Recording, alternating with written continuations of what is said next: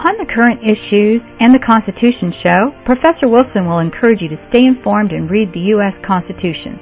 The show is intended to shine a light on current issues that impact your daily life.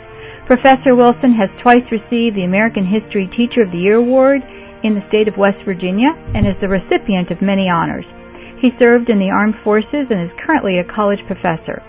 He is a true patriot who believes the understanding of the Constitution is key to our future, and our future freedoms rest with informed youth. Please join us live where you can ask questions or listen on your time. Just follow the show feed to receive the latest shows delivered right to you. Don't miss any of these informative episodes. Are you ready? Take out a copy of the U.S. Constitution, a notepad, and let's get ready to learn.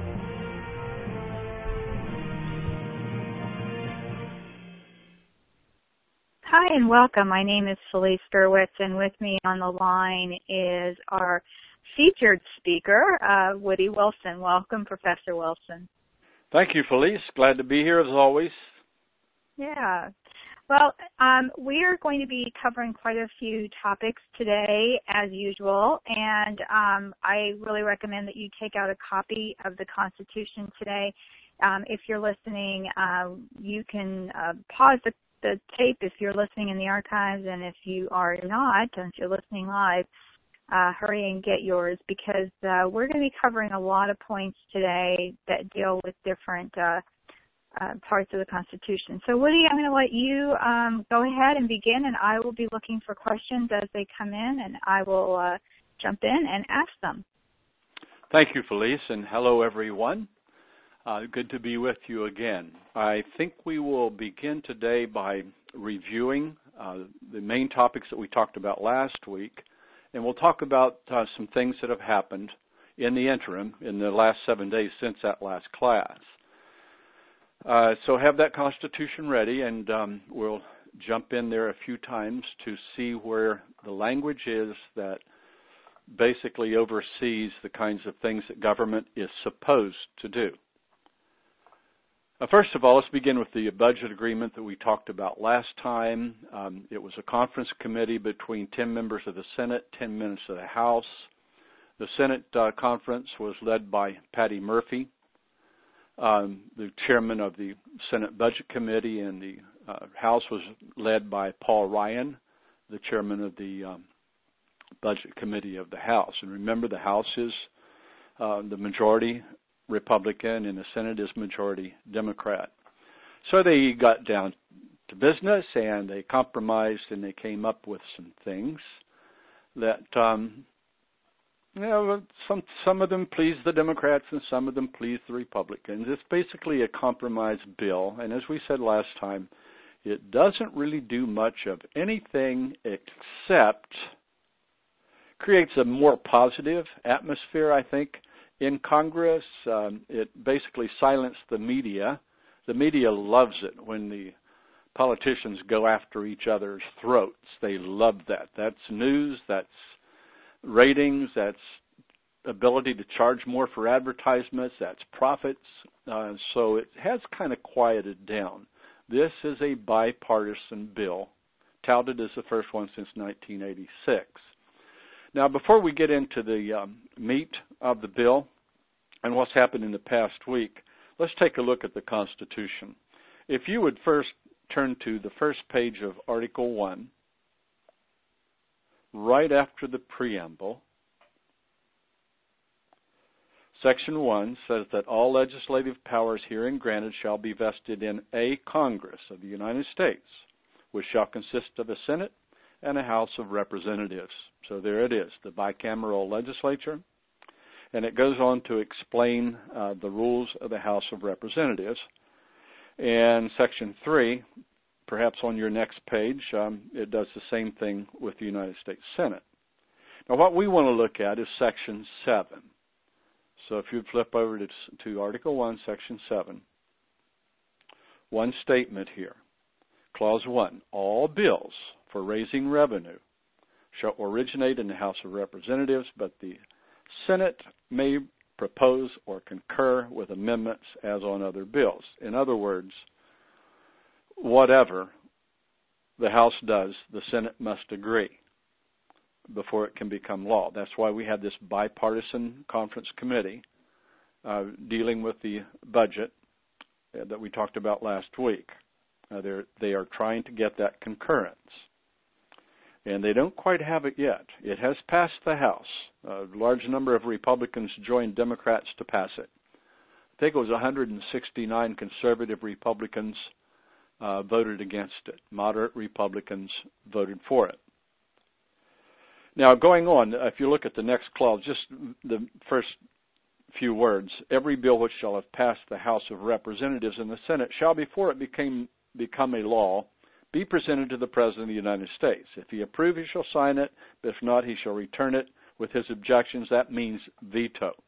All right, so in other words, for a bill to become law, for this budget agreement that we're talking about to become law, it has to pass the House, which it has already done. It has to pass the Senate, which it has not done, and it's very much in question. Then it has to be signed by the President.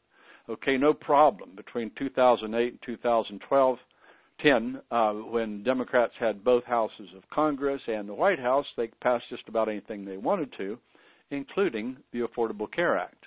But when Republicans took the House in 2010, that created a totally different situation. And they were at odds with each other for those 2 years. And this budget agreement does have the potential to settle things down. The problem is there are a lot of things in it that Democrats don't like, but Democrats seem to be totally in favor. It was almost unanimous in the House, and it looks like 55 of 55 in the Senate are going to vote for it. So apparently it is more pleasing to them than it is to conservatives and to Republicans. So Article 1, Section 7. The whole process begins in the House of Representatives. Now, if you'll flip over to Article 2, Section 3.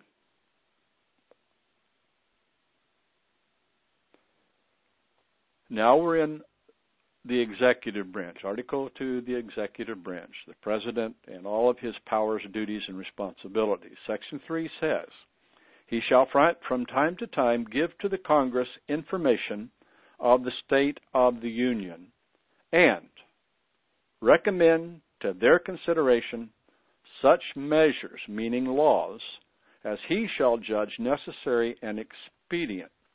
Now, the President is the chief executive. It's his job to enforce and carry out the law. It's not his job to change the law. It's his job to carry out the law as written by Congress. As a matter of fact, if you will look at the very last sentence in that section, it says, he shall take care, meaning the President, he shall take care that the laws be faithfully executed. All right, so if a law is passed by both houses of Congress, the President signs it, it goes into effect, his job to carry it out. Can he change it? No. He has violated the Constitution and the requirement of the Constitution that he faithfully carry out those laws to see that they are faithfully executed. We'll come back to that.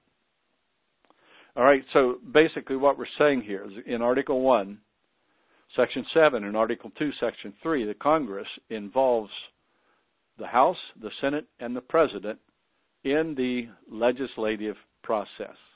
The President is out there enforcing the law, and he and the people that work in the executive branch frequently run into problems. They run into blockades. Frequently they don't have enough money to do what the law wants to do. So the President will recommend to Congress that they change the law, increase appropriations, whatever, so that the executive branch can competently carry out the law. That is how it is intended to work. Okay? So it's just fine that the White House has what's called the OMB, the Office of Management and Budget, which every year writes a budget. And that probably began back during the Franklin D. Roosevelt New Deal days. The Senate has also, somewhere in history, and I'm not sure where, began to write its own budget. At first, in the first several Congresses, the House of Representatives wrote the budget, raised the revenues, and then sent it to the Senate, and the Senate might have made a few changes, and They work it out in conference committee and finally pass it, and then it goes to the president. Now we have 3 budgets. Although the Senate didn't do that and the White House didn't do that for the last 2 or 3 years, and finally the Senate's getting back in on the act. It's kind of, it's like we've said, it's dysfunctional government. And we do have a bipartisan bill that could pass. The problem is it doesn't really solve any problems. You know, and it's good to compromise. It's good to compromise. We wouldn't have had the Constitution without a lot of compromising. But in the legislative sense, when the nation is facing problems, you don't solve a problem by compromising. You don't solve the problem. The problem continues. For example, as we said last week, this bipartisan budget, awaiting a vote in the Senate, maybe today, check tonight and see if they voted today. It cuts $23 billion from the budget over 10 years, okay? So that's $2.3 billion a year. Well, last year, the deficit, that's how much more Congress spends than they take in. Last year, it was over $900 billion. $2.3 billion is nothing. Nothing at all. The deficit this year could be as much as $1 trillion, and they're going to cut the deficit by $2.3 billion. So it's still going to be $900 billion to $1 trillion, and all of that will go right into the national debt, which is already over $17 trillion. So it does not really address the national debt, and it does not really cut the deficit. This bill has no entitlement cuts, and that's where the real problem is. The federal budget last year is over $3 trillion, and about 70% of that went to entitlement programs. That's Social Security, welfare, Medicare, and Medicaid. Add it all up. Those things have got to be cut. If you really want to address the deficit and the national debt, you've got to cut entitlements, and this bill that is now before the Senate does not do that.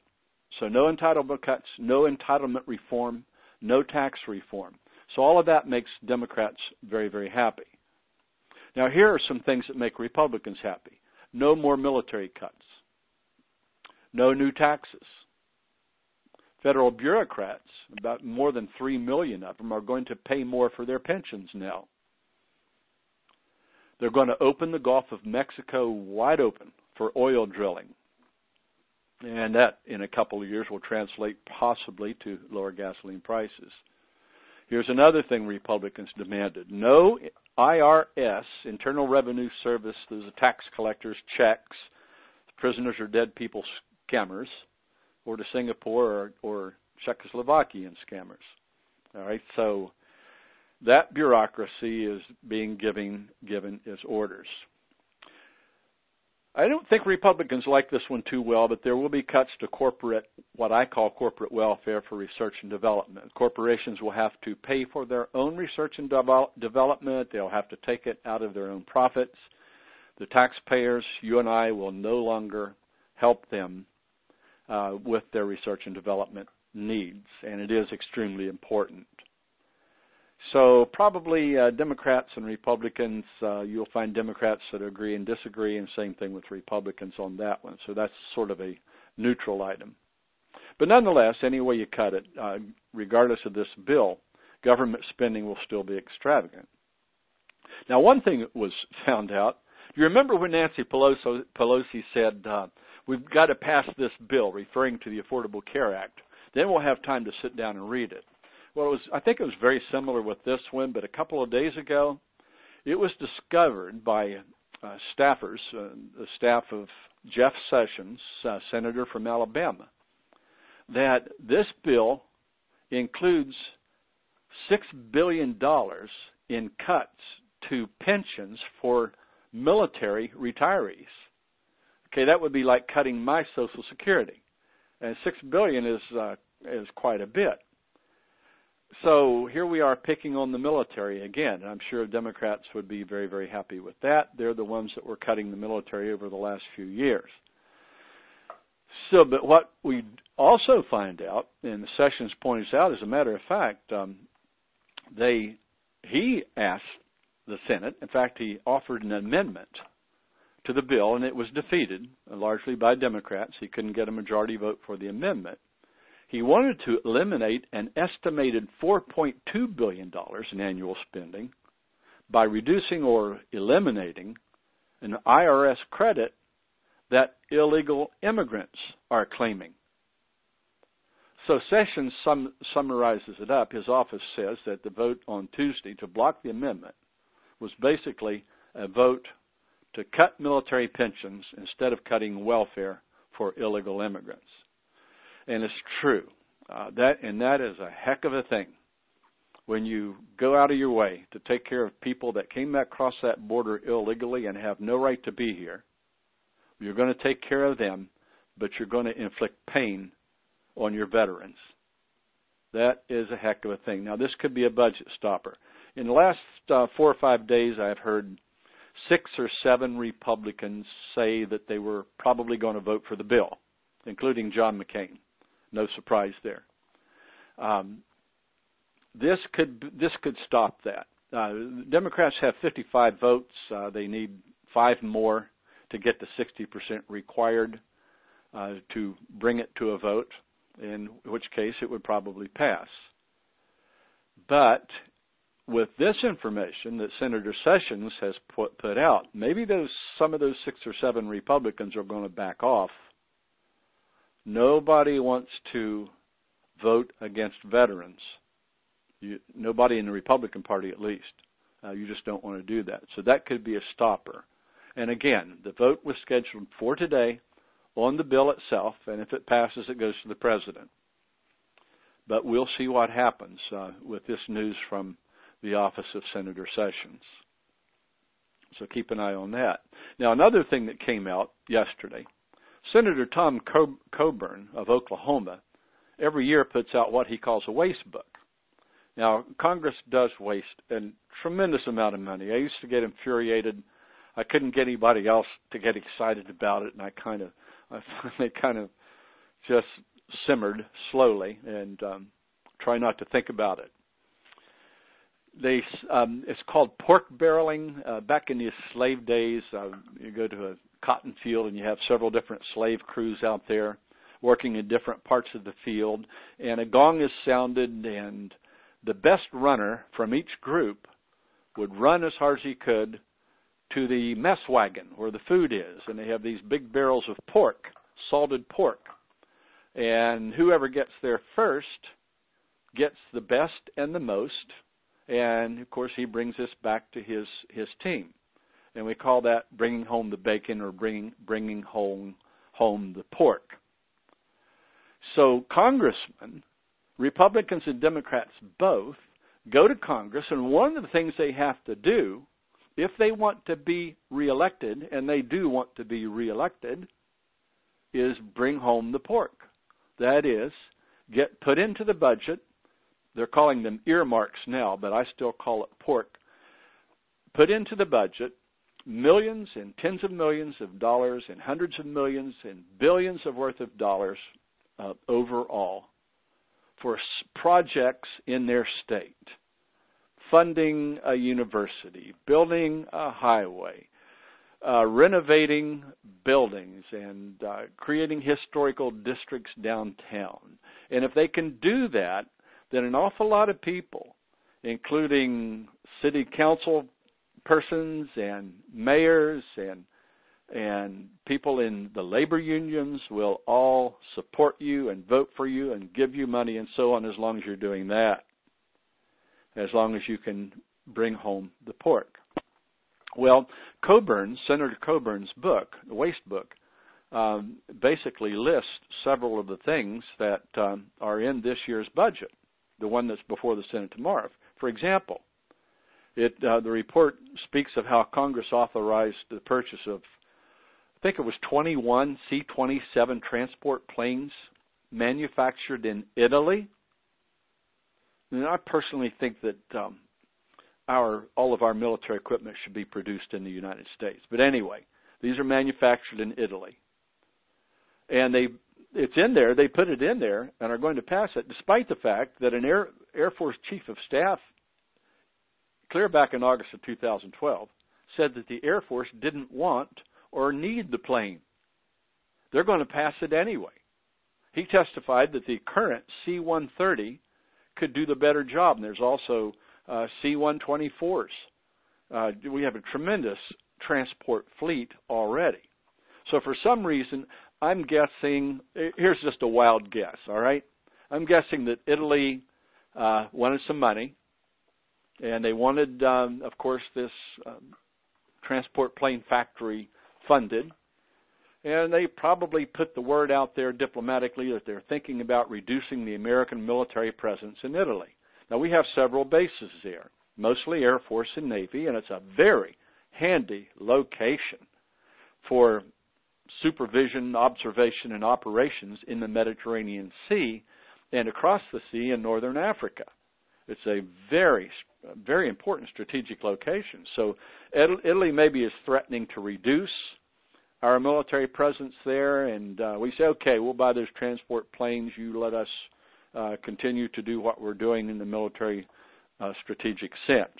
Something like that happened. So they're going to pass this bill, hundreds of millions of dollars, to buy transport planes the Air Force doesn't need. So that's in the book. We also find out that the State Department spent last year $630,000. Now, believe it or not, the State Department, Foreign Relations, spent $630,000 to attract followers to its Facebook and Twitter accounts. Amazing, amazing that they would use our money to build up their own Facebook and Twitter accounts. And why do they need them in the first place? We also find out NASA is spending, and I don't understand this one at all. Maybe you can explain it to me. NASA is spending $3 million to study how Congress works. NASA has been having trouble getting their funding requests addressed, so maybe they're studying how Congress works in order to do a better job of getting their requests through. $3 million. Our money, folks. Also, the National Endowment for the Humanities, which gets about $350, $500 million a year. The National, we call it the NEH, spent nearly $1 million over 3 years to explore the origins of popular romance in multimedia. This is extravagance, folks. This is money that does not need to be spent and should not be spent by the government, should not be required of you and me, the taxpayers. I couldn't care less about popular romance in multimedia. But here is the government using our money to pay for it, while the debt is runaway and the deficit is between $900 million and $1 trillion. They're spending money like this.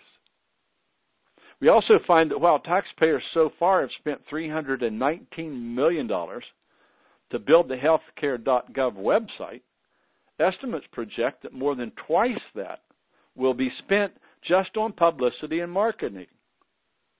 And we're also paying for a rap video that is out there now designed to attract young people to sign up for the Affordable Care Act. And you know, I'd never seen that in all of my life, following current events and teaching history and government. I had never seen the government advertise out there in the media until a couple of years ago. I found out that the department, one of the departments, I think it was Health and Human Services, no it wasn't, it was the Department of Labor, had created ads and put them on television, spending millions of dollars to do so, to try to persuade people to sign up for food stamps. You're not supposed to do that. You're supposed to discourage people from signing up for food stamps and welfare. You know, the government's job is not to make people dependent on entitlement programs. The idea is to get them into the workforce so that they can feel good about themselves, so they can be self-reliant, so they can take care of their own families instead of living in the poverty that they're going to live in if they're reliant on entitlement programs. And so here we are. Now the government it's like they're becoming a corporation or something, and they're out there advertising to attract people to their programs, whether it's the food stamps or the Affordable Care Act.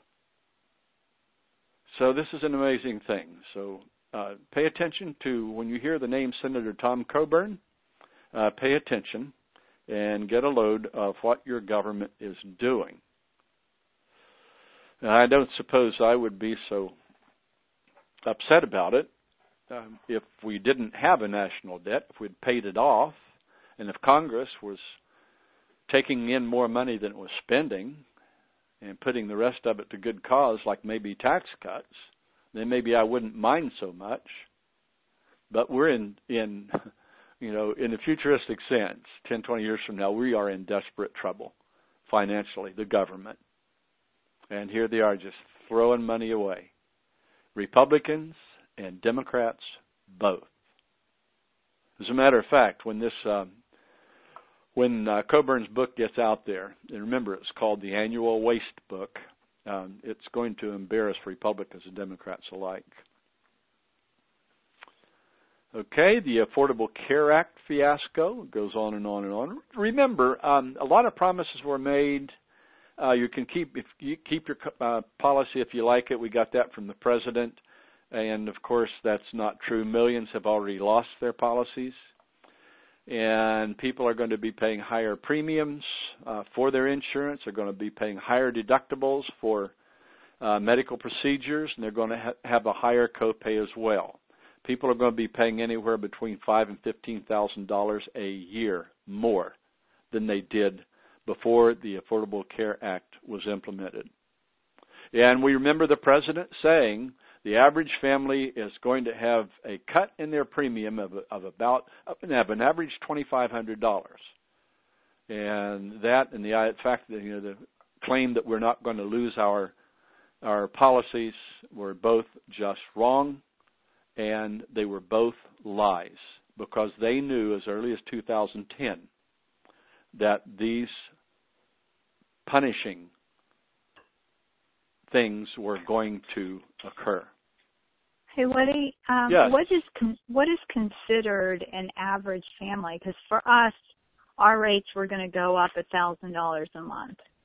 Well, I think if you're basically in the middle class, if you're not extremely wealthy or extremely poor, then you would be considered an average American family.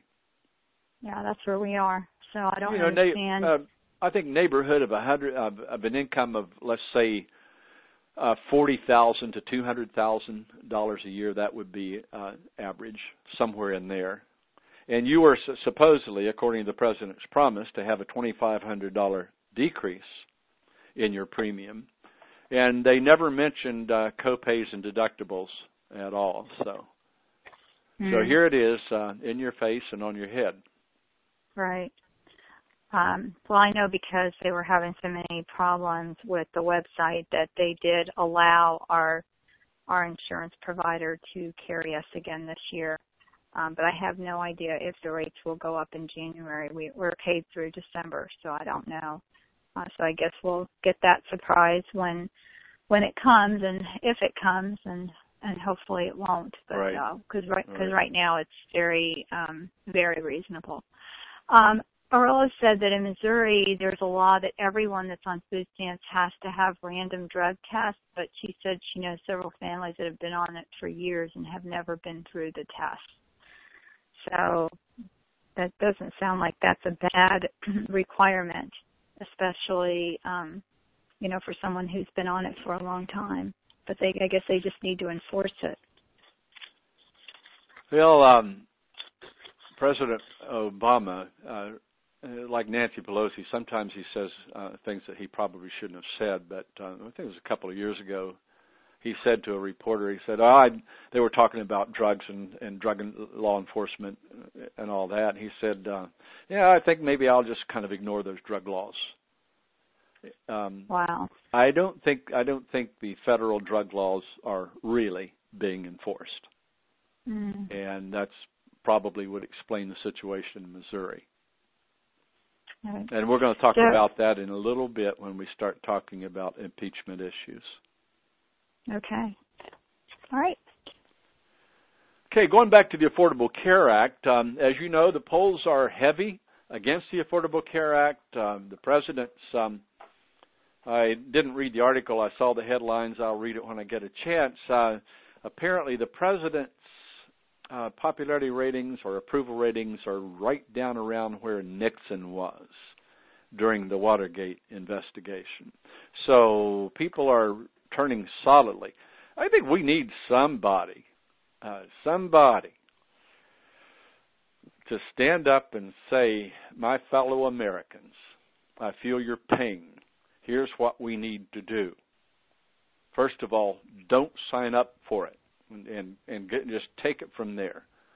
Somebody needs to take all this anger and all this angst and all this fear that people are expressing in the polls and unite it into a plan of action to stop this thing. It just has very scary what it could do to us economically as a country, and not only to us individually as families, but what it could do to our economic system. We're talking about 1/6. That's a huge chunk of the economic system. And apparently it is being mismanaged. But a new survey by Harvard University found that 56% of Americans between the ages of 18 and 29, now these are the so-called millennials generation, the ones that are supposed to buy health insurance to pay for everybody else, and they're not signing up. And we find that 56% of them, and they were the ones that really got Obama elected, they disapprove of Obama and the Affordable Care Act now. They've changed over. So 56%. And basically, the president's job approval is clear down to 38% now, the lowest ever, right down there with Richard Nixon. And finally, on the ACA, we have breaking news. Senator Marco Rubio signed his family up for the Affordable Care Act. Other congressmen have done the same, including Rand Paul, for example, and Paul Ryan have signed up for it because it's the law.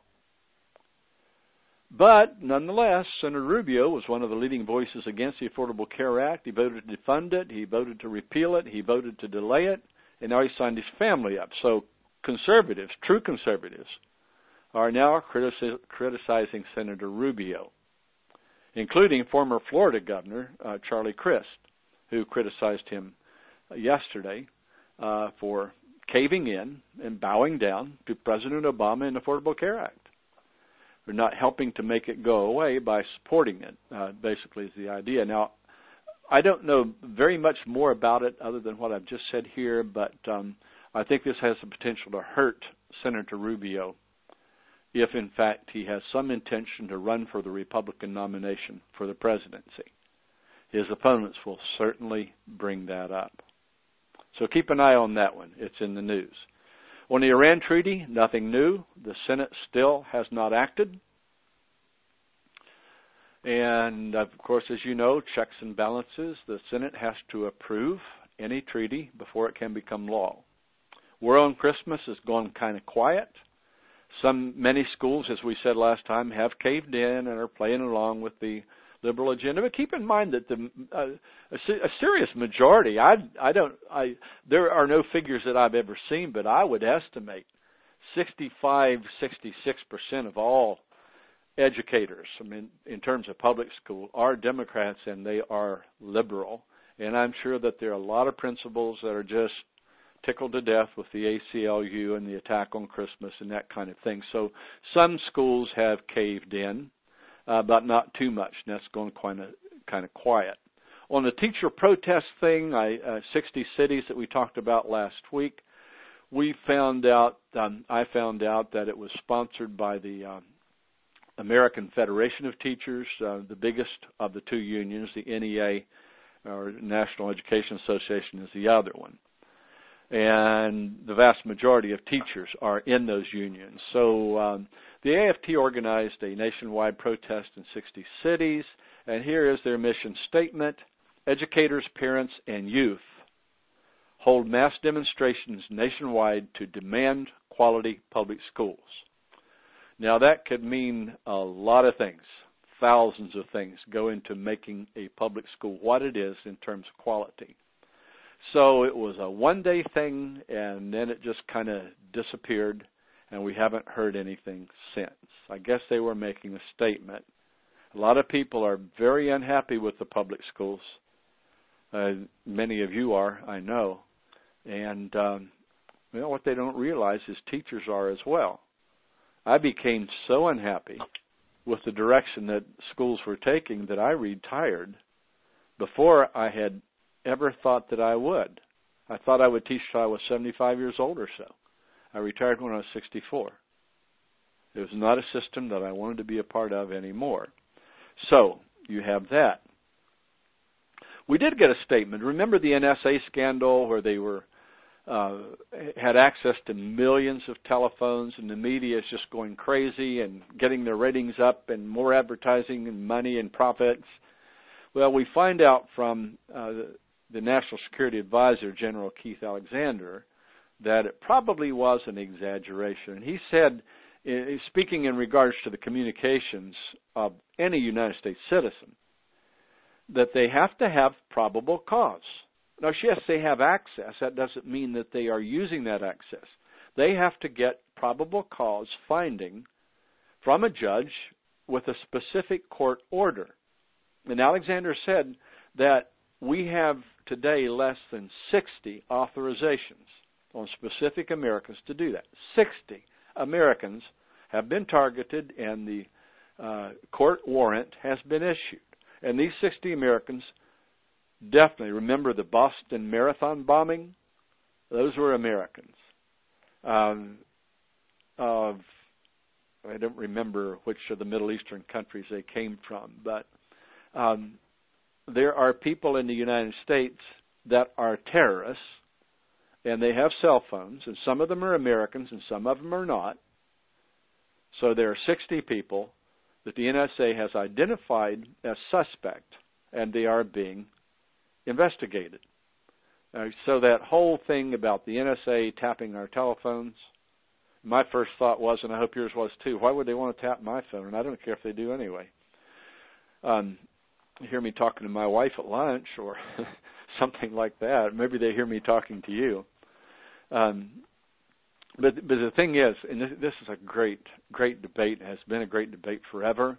It's a question of what's more important. I used to do this with my students. We had a regular exercise where we studied civil liberties and we studied national security.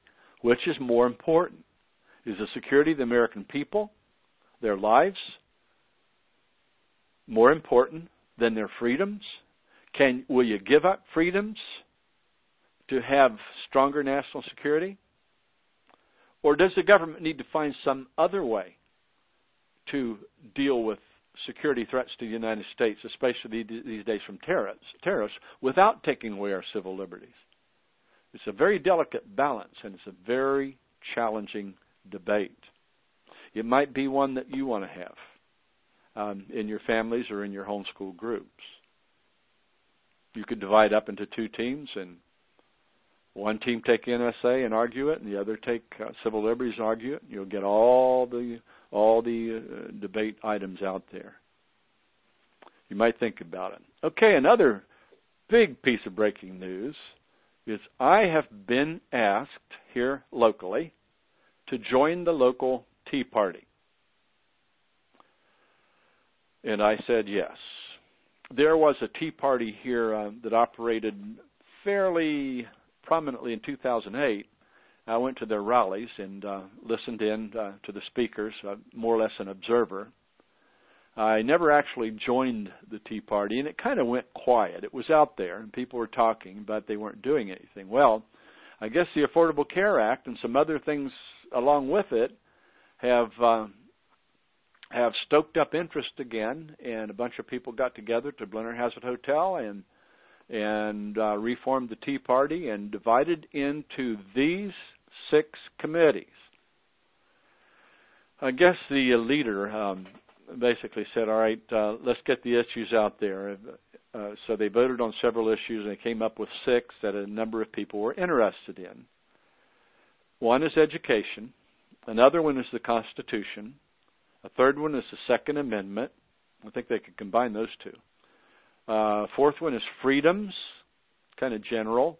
A fifth one is recruitment, getting more people to join up and support. And the 6th one was the Black Robe Regiment, which I'll talk about in a minute. Well, I said yes, and in fact, a friend of mine that was involved emailed me and asked me if I would consider getting on the Education Committee. And apparently I'm the only one that is an educator, and I have a great deal of background and insight and contacts that will be of use to the committee. And this Education Committee already, also a friend of mine happens to be the chairman of this committee.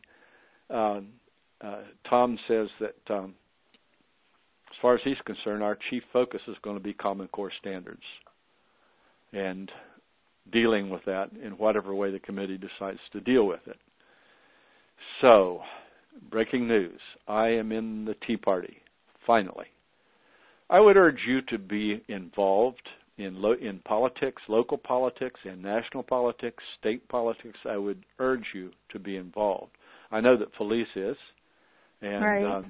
Has done things in the interest of her political values, and I urge all of you to do that.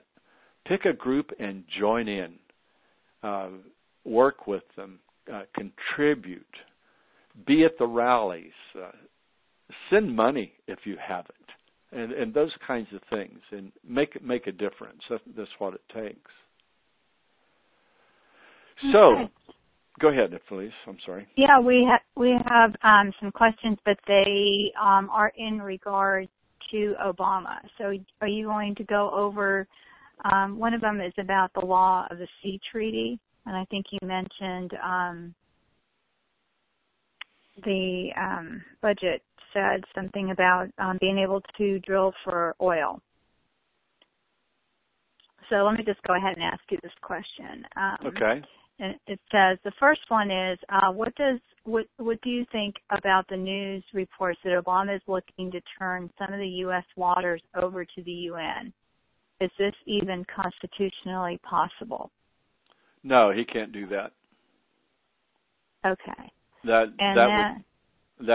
couldn't do that by executive order. That would take an act of Congress. I don't think you'll find anything in the Constitution that references that.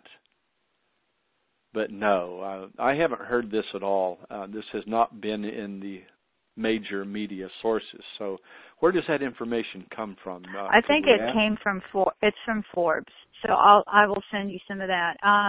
Please the do. Second part, a federal judge rejected Obama's administration's sweeping claims of executive privilege and ordered the disclosure of a foreign aid directive signed by President Obama in 2010 but never publicly released. She wanted to know about the application and limitations to executive privilege. Let's get into that when we get into the impeachment issues. We're talking about some of the same things here. And I don't know if yet. I'll send you that link for the C's one. I'll send you the link for that, and it's a Forbes, but it's a really long one. Okay. So I will send that to you. Okay, good. So go ahead, Woody. Do you want to do your commercial break now? Yes, let's go ahead and do that. Thank you. Hold on.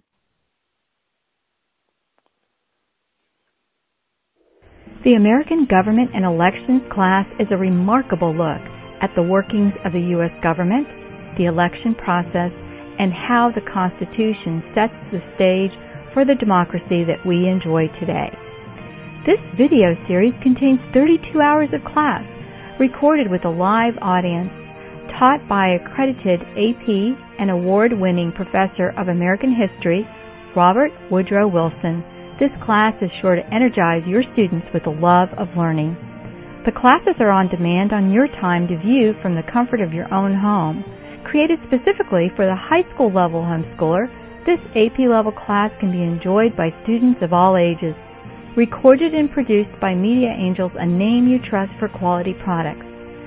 Need more information? No problem. Go to MediaAngels.com and visit our class link. Or go to AmericanHistoryKidsClass.com and get ready to claim your seat. Hurry, because class is starting. Okay. Hi. Yeah. Go ahead. I'm sorry. Go ahead. Hi, I was going to say hi. No problem. Hi and welcome back. My name is Felice Gerwich, and I am here with Professor Wilson, who is excited about continuing the rest of this session. So, Woody, go ahead. I don't see any other questions that aren't in regard to the topic on Obama. So I'll just wait until you approach that, and then I will ask you those questions. Yeah, I tell you, we're going to run out of time, and Okay. when it comes to the impeachment issue, we have a lot to talk about, and I promise you and promise everybody out there that in the next session we will begin with that, and that will be after Christmas, right? That'll be in January. Right. Yep, so we will all have plenty of time to research this and get more information on the kinds of things that two questions just addressed. And I have on my list, my gosh, I don't really have time to count them. I have on my list quite a few things that are very closely related to what I heard in the questions. Okay. So go ahead. One more thing that I wanted to talk about is this that I mentioned and that you might want to look into also. It's very intriguing, was the Black Robe Regiment. Now, this was a name that was given. It wasn't really a military unit, but it was a group of preachers, several of them, that who during the American Revolution spoke in support of the Revolution from their pulpits, organizing, arranging, supporting, getting people together to get up food and bandages for the soldiers, and urging young men to join George Washington out in the field and those kinds of things. And they had a great deal of effect on the success of the American Revolution. Well, this guy, Glenn Beck, have you heard of him? He used to be on Fox News. He's independent now. I think he has a TV show someplace, and he's also has a radio show. But he announced over the weekend the recreation of that revolutionary force, the Black Robe Regiment. And at a rally on Saturday, Beck claimed that our churches have fallen asleep, and that the thousands of clergy in the regiment who subscribe to his particular views on the role of religion in America will, here's a quote, start the heart of this nation again and put it where it belongs, our heart with God. So there are a lot of initiatives going on out there. The Tea Party is one, and this Glenn Beck thing, and apparently the Tea Party here in my area is going to adopt it or try to develop it or something like that. There are a whole lot of initiatives going on right now. And, you know, I've been saying for 20 years there's a reform movement coming, there's a reform movement coming.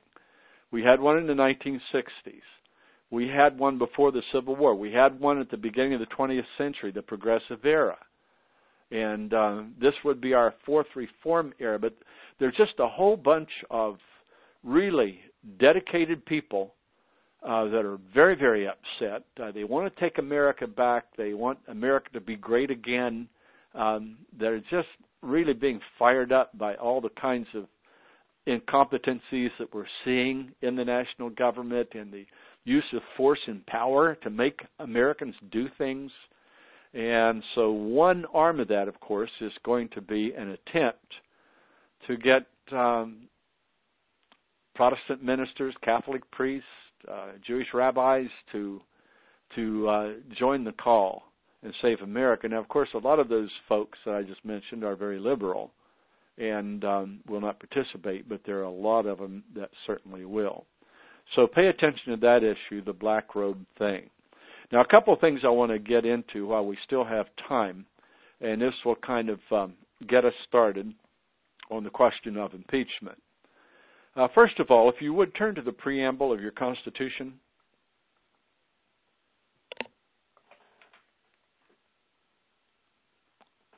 Now, I would like for you, we're going to read this together, and moms and dads, it might be a good idea to have, I remember once I had my youngest daughter memorize it, and I told her, if you memorize the preamble, and every time I ask you to say it, you say it perfectly after 30 days, I'll give you $5. And she did. I remember her standing there with just stock still with her hands down her side and feet together, just standing there like a statue, quoting that thing off from memory. And a couple of years ago, I said, Jolie, do you remember the preamble? And she said, she quoted it again. She still had it. So you might want to do that. Anyway, as we read this, I want you to look for the word government. Okay? We've seen the government doing a lot of things, exercising power in a lot of ways. Let's read this and see if we can find government in here. It says, we the people of the United States, in order to form a more perfect union, establish justice, ensure domestic tranquility, provide for the common defense, promote the general welfare, secure the blessings of liberty to ourselves and our posterity. Posterity means our children and grandchildren. Do ordain and establish this Constitution for the United States of America. So you see the word government? No. Did the government establish this Constitution? No. The Constitution established the government. And who established the Constitution?